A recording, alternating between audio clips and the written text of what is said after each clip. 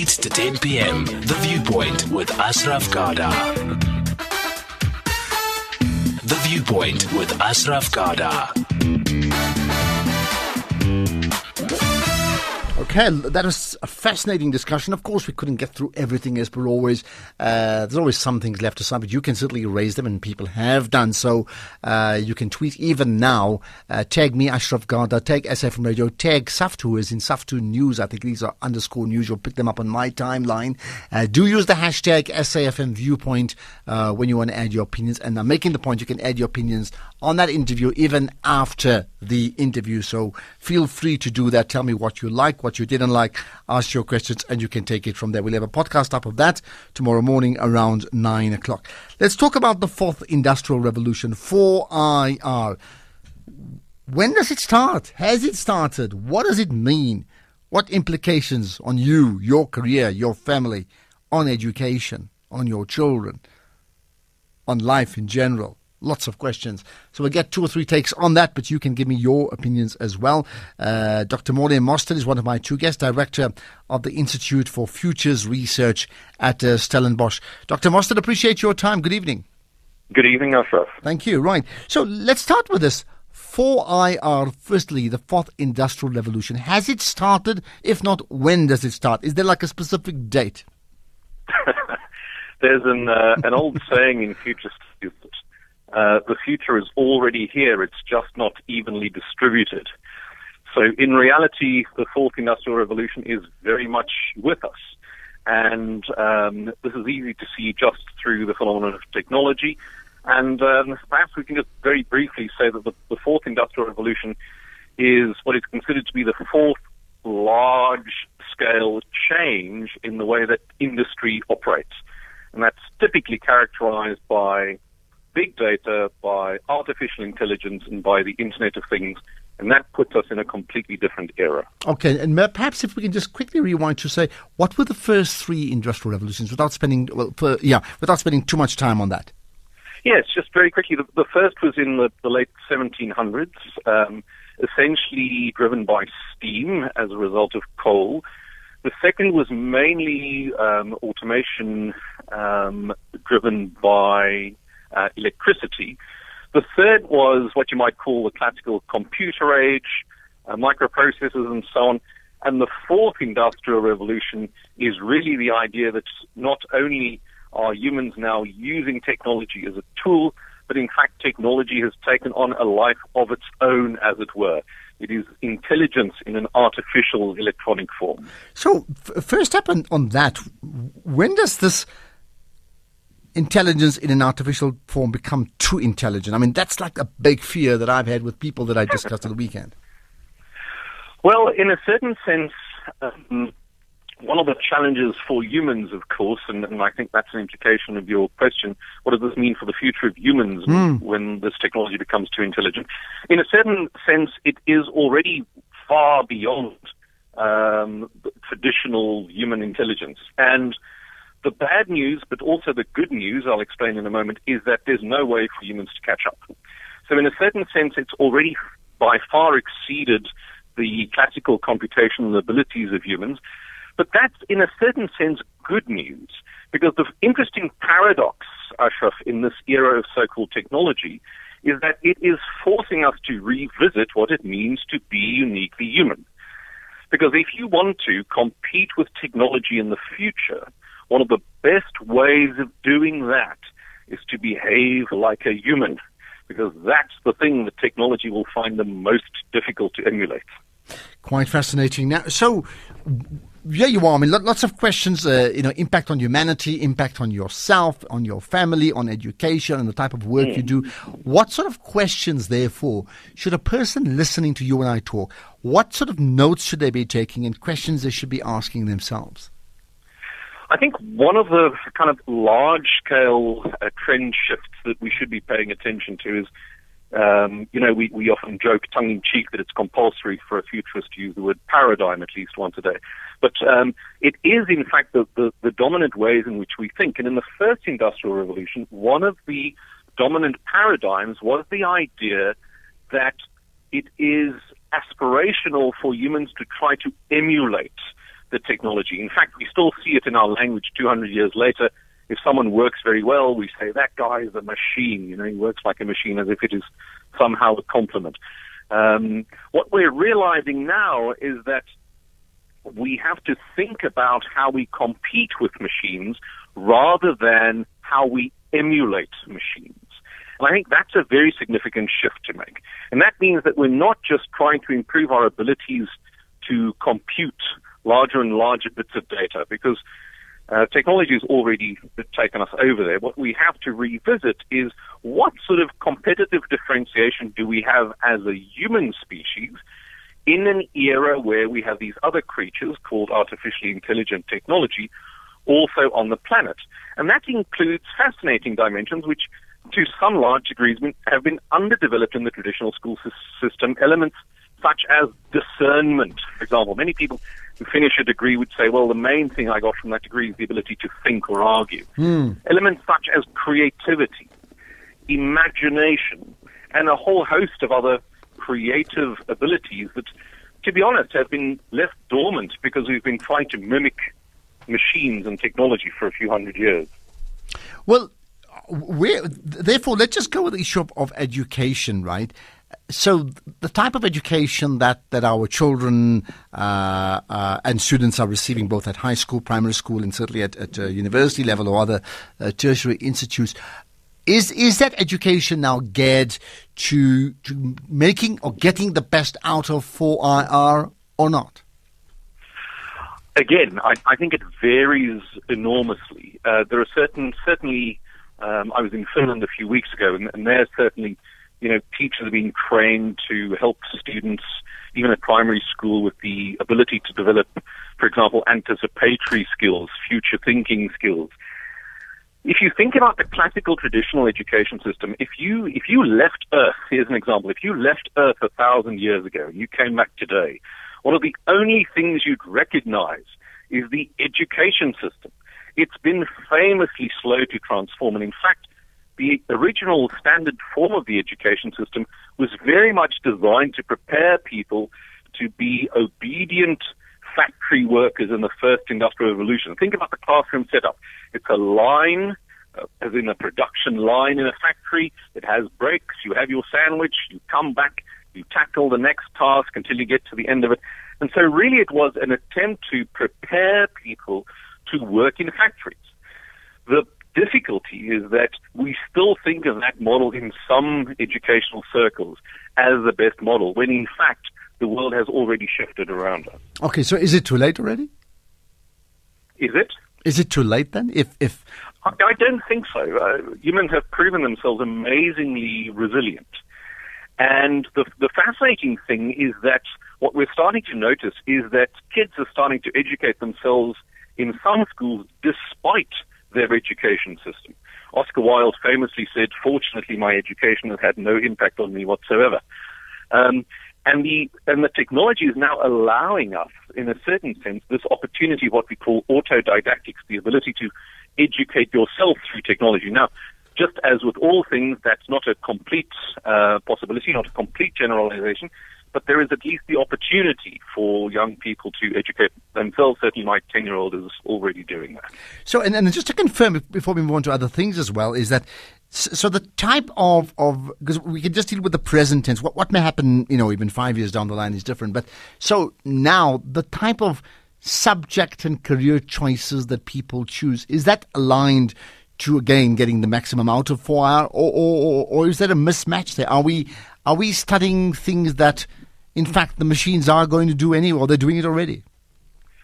Well, they anything that is procedural, anything that follows 5 steps and then you get a result, is in fact already outdated, because that's something that you can program and that can be produced by artificial intelligence, and it doesn't even require a high level of artificial intelligence. The reality is that one of the structures you could use is, let's say, the faculties at a university. So there's law, and there's commerce, and there's science, and there's theology, or whatever it is, education, and so on. The reality is that in their name, in the simple nomenclature, those things are likely to exist into the future, but they will exist in a different format. And one of the things that's happening is the so-called half-life of knowledge. In other words, the time that we'll reach where half of what we've learned has expired, certainly in the business environment, has reduced dramatically. So that by the time even a third-year student writes his or her final exam, 50% of what they've learned in the first year in certain programs has already expired. So knowledge has really shifted from the idea where I need to try to memorize it to the idea that I have access to all this data. And it's big data. It's huge, voluminous quantities of data. And that means that the education system based on memory, for example, which is still the dominant model in many educational establishments, that's really vastly outdated, and I don't think is the best preparation for where this is going. Are there therefore, some particular aspects around 4IR that people listening should take notes of? That means that there are particular areas of concern, and I don't mean negatively, just concern that we need to tackle? I think that, Ashraf, the boxes are shifting. I think in the so-called modernist era in the 1980s, as disruptive as it may have felt at the time, there was a kind of structure and order to the world. We really are in a time now, and you can see this in the business environment, where if you're Amazon or Alibaba or Tencent, it's not as if you're in one business. You're not either a retailer or a lender, or a customer service business. You are all of those things. And I think that ability to think across boxes and boundaries and borders is certainly one. The second is the idea, of course, that our traditional ways of thinking about a career, go and study for 3 years or so and then work for 30 years or so, that model is certainly something that's already changing. So people are coming back to universities more and more, updating their skills, not only at universities, of course, but also through their own learning. And that's another important model. So you can't base your views really now just on what you read in the newspapers and what you might remember from when you were a student 20 years ago. I think that's another really important issue.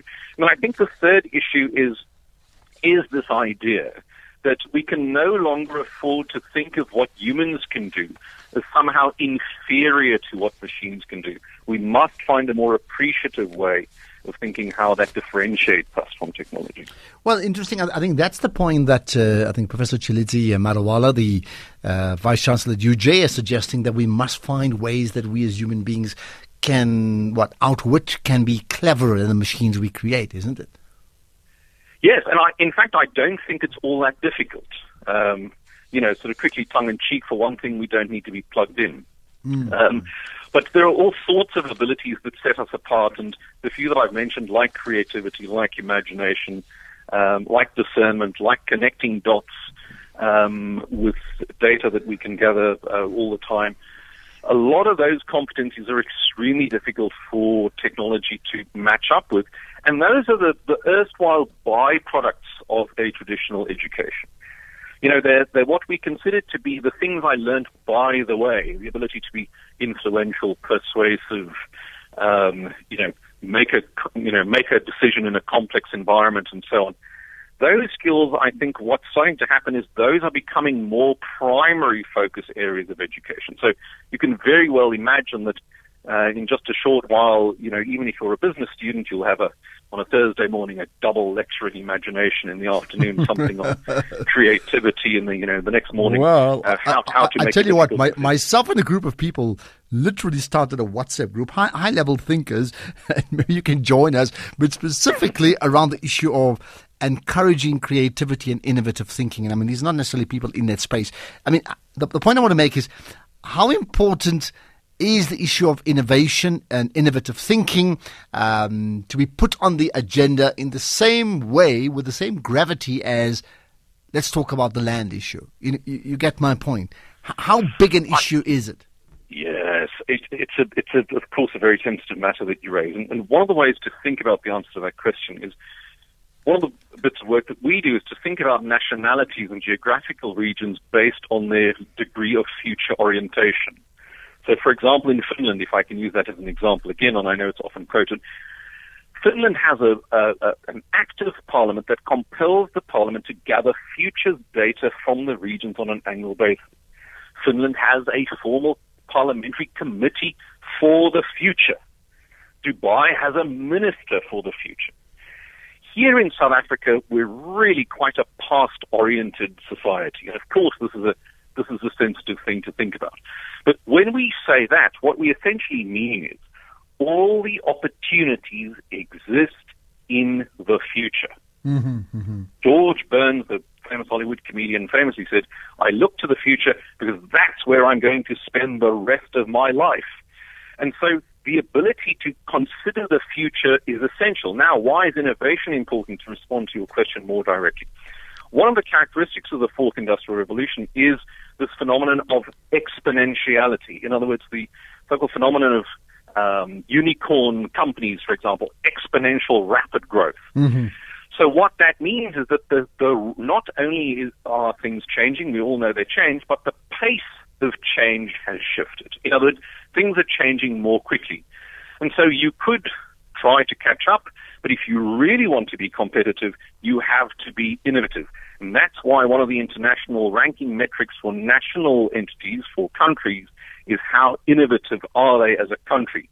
Very seldom do you compete in the world by having a very good understanding of your past. Well, there you are. That's, by the way, why we've also got a feature called The Innovators that comes up every evening from around 25 to 10. So there you are. Maybe we're on the right track there. Thank you for your time. It's been fascinating and very thought-provoking and innovative in thoughts just listening to you. So appreciate your input. Of course, we're going to have more on that. That, of course, is Dr. Morne Mostert, the Director of the Institute for Futures Research at Stellenbosch. Now, we'll have another take on 4IR in a moment.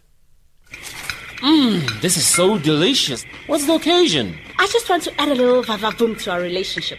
I'll be right back. Oh, there she goes again. I'm out of here. Haibo. Tamba. He's gone again.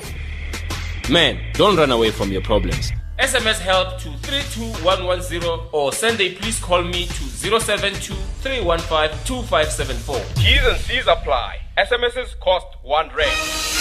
Manchester United caretaker manager Ole Gunnar Solskjaer has found the winning rhythm with 5 victories since he took over the hot seat. I don't look at these games and think, well, we can't win that. I think we can win every single game. This Saturday, Old Trafford will be turned upside down when the Red Devils take on the Seagulls. Brighton FC in the Premier League match of the week. And forced in on the back post there. Brighton back in front. The Premier League match of the week is on your screen. Catch it live this Saturday on SABC3 at 4:30 p.m. Brought to you by SABC Sport for the love of the game. 8 to 10 p.m. The Viewpoint with Ashraf Garda. Well, there you are. The endorsement for innovation is exactly there from Dr. Morne Mostert. Let's get another thought from astrophysicist. That's Professor Lerothodi Liu. Appreciate your time, Prof. Liu. Thanks for joining us. Hi, Ashraf. Nice for having me. Absolutely. It's been a while. Let's talk about your take on 4IR. It's been explained already. The more important question is, what do we do about it, or what are we doing about it? As individuals or as society? Maybe both. Let's separate the two, yeah? Okay. So I think as individuals, we should immerse and welcome it because it's a really, really exciting thing. I mean, as it would have been explained, it is really having technology embedded within society and even, in individuals or human beings. And just having that technology being so available means that we have potential for our life to improve, for us to understand ourselves better and our societies better, and indeed, have better lives. So I think the way to go is really embrace it, but I think it also means we really need to understand what technology is, because if it's going to be everywhere amongst us and embedded in our lives, then we can't just have this thing, around us that we don't quite know. So how then? So do you think? I mean, goodness, the average South African battles with the issue of getting bread because of poverty, being poverty-stricken every day, and we discussed it early on in the show today. How then will the majority of South Africans embrace just how dramatic these changes are going to impact on our lives? So I think one of the big things about this industrial, the fourth industrial revolution is this aspect that it will happen at a large scale. So part of it will be driven at big societal levels. So as a society, then we should take responsibility in how this is directed. Now, in terms of impacting poor people's lives, we should, for example, make sure that these technologies that are embedded in people's lives or in society would be affordable. They would be technologies that can be used, at all different levels, and make sure that everybody can access them. Because if you think about it, this fourth industrial revolution is an extension of the digital revolution. And we all sort of know what that is, computers, internet, and that. And it is true, like you said, that for the digital revolution, that was mostly accessed by the rich people or people who had money. Now, we want to make sure that when we go ahead and into this future revolution, that it's not just accessible by those who have money, but fully embedded in society. Okay, what then, we've been touching on then the careers part, and I'm going to dwell on that again because I think we need different takes on that one. So in terms of a person with an existing career or a person still studying, how then should they tackle the fourth industrial revolution? I really like this question and I like to talk to it more than just about the person studying, but actually every single individual. And that's because logic is a big underpinner for this revolution. So logical thinking and just understanding the way physical things work and cause and effect, why things happen, is very, very important. So as a student, definitely be taking courses where that are helping you understand this better, why things happen.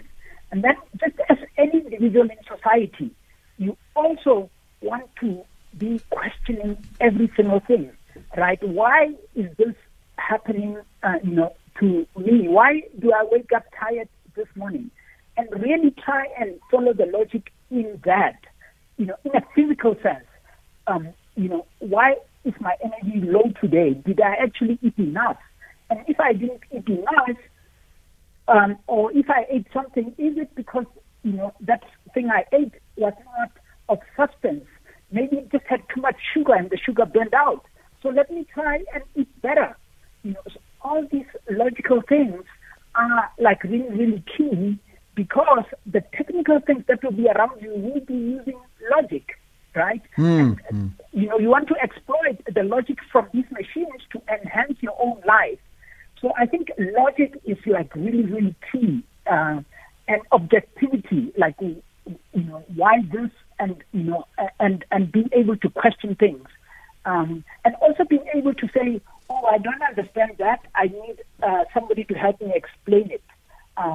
So not understanding doesn't mean you are stupid. Right? It just means that it has not been explained to me properly. So as South Africans especially, I think we want to really push away from that historical background where people were being classified as less smart than others, less clever than others, right? We really just want to go to this other way that really, if I don't understand anything, it's because you didn't explain it to me. And I want, the person who's sitting my floor to say, Prof, I actually don't understand it because you didn't explain it to me, not because I'm not as smart as you. That's really key. Yeah, good point. What about then the concern that people have that, in fact, these machines are going to take my job? Actually, I don't think it's a natural fear, but there is also another scenario to it. And essentially the scenario is that it's more like it could help you do your job better. It could help you do your job not using as much force. And so there is really this other good possibility out there that it's not that it's going to be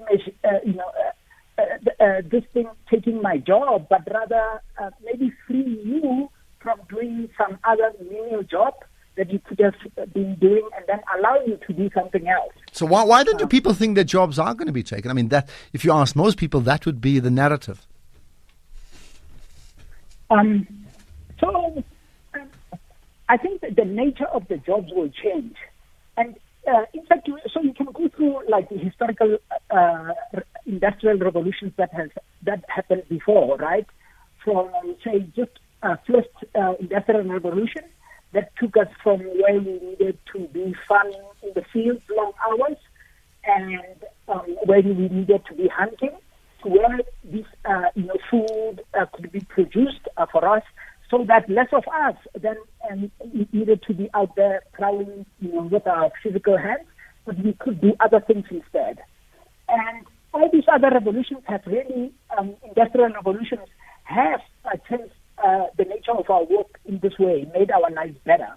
And this one also has that potential of improving how we work. It will definitely change the nature of work, you are right. But we want to, just be embedded so that we maneuver it to our advantage rather than think it's just replacing what we were doing. Okay. Are there aspects, further aspects about 4IR that you wish to bring to the fore? I think, the big aspect is just what I said, that we really, really want to understand technology. And, to simple technology such as your car, things that we are exposed to, we really, rather than just as this thing that I get into and moves, sometimes just ponder, how does this machine actually, move?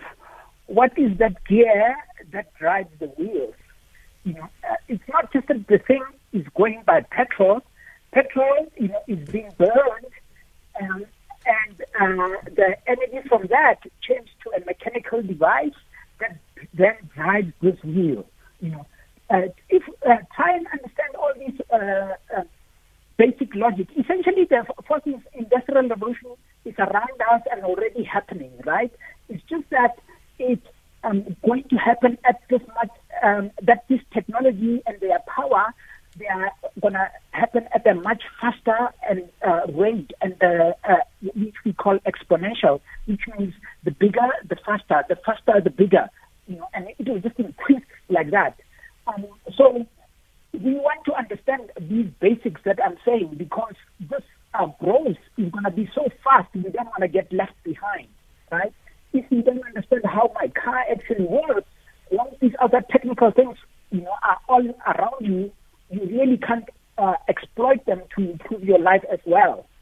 So my big push is please just try and understand the physical world around you, because this will be an important part to being part of the fourth Industrial Revolution. Okay, and that's where we're going to leave it. Appreciate your time.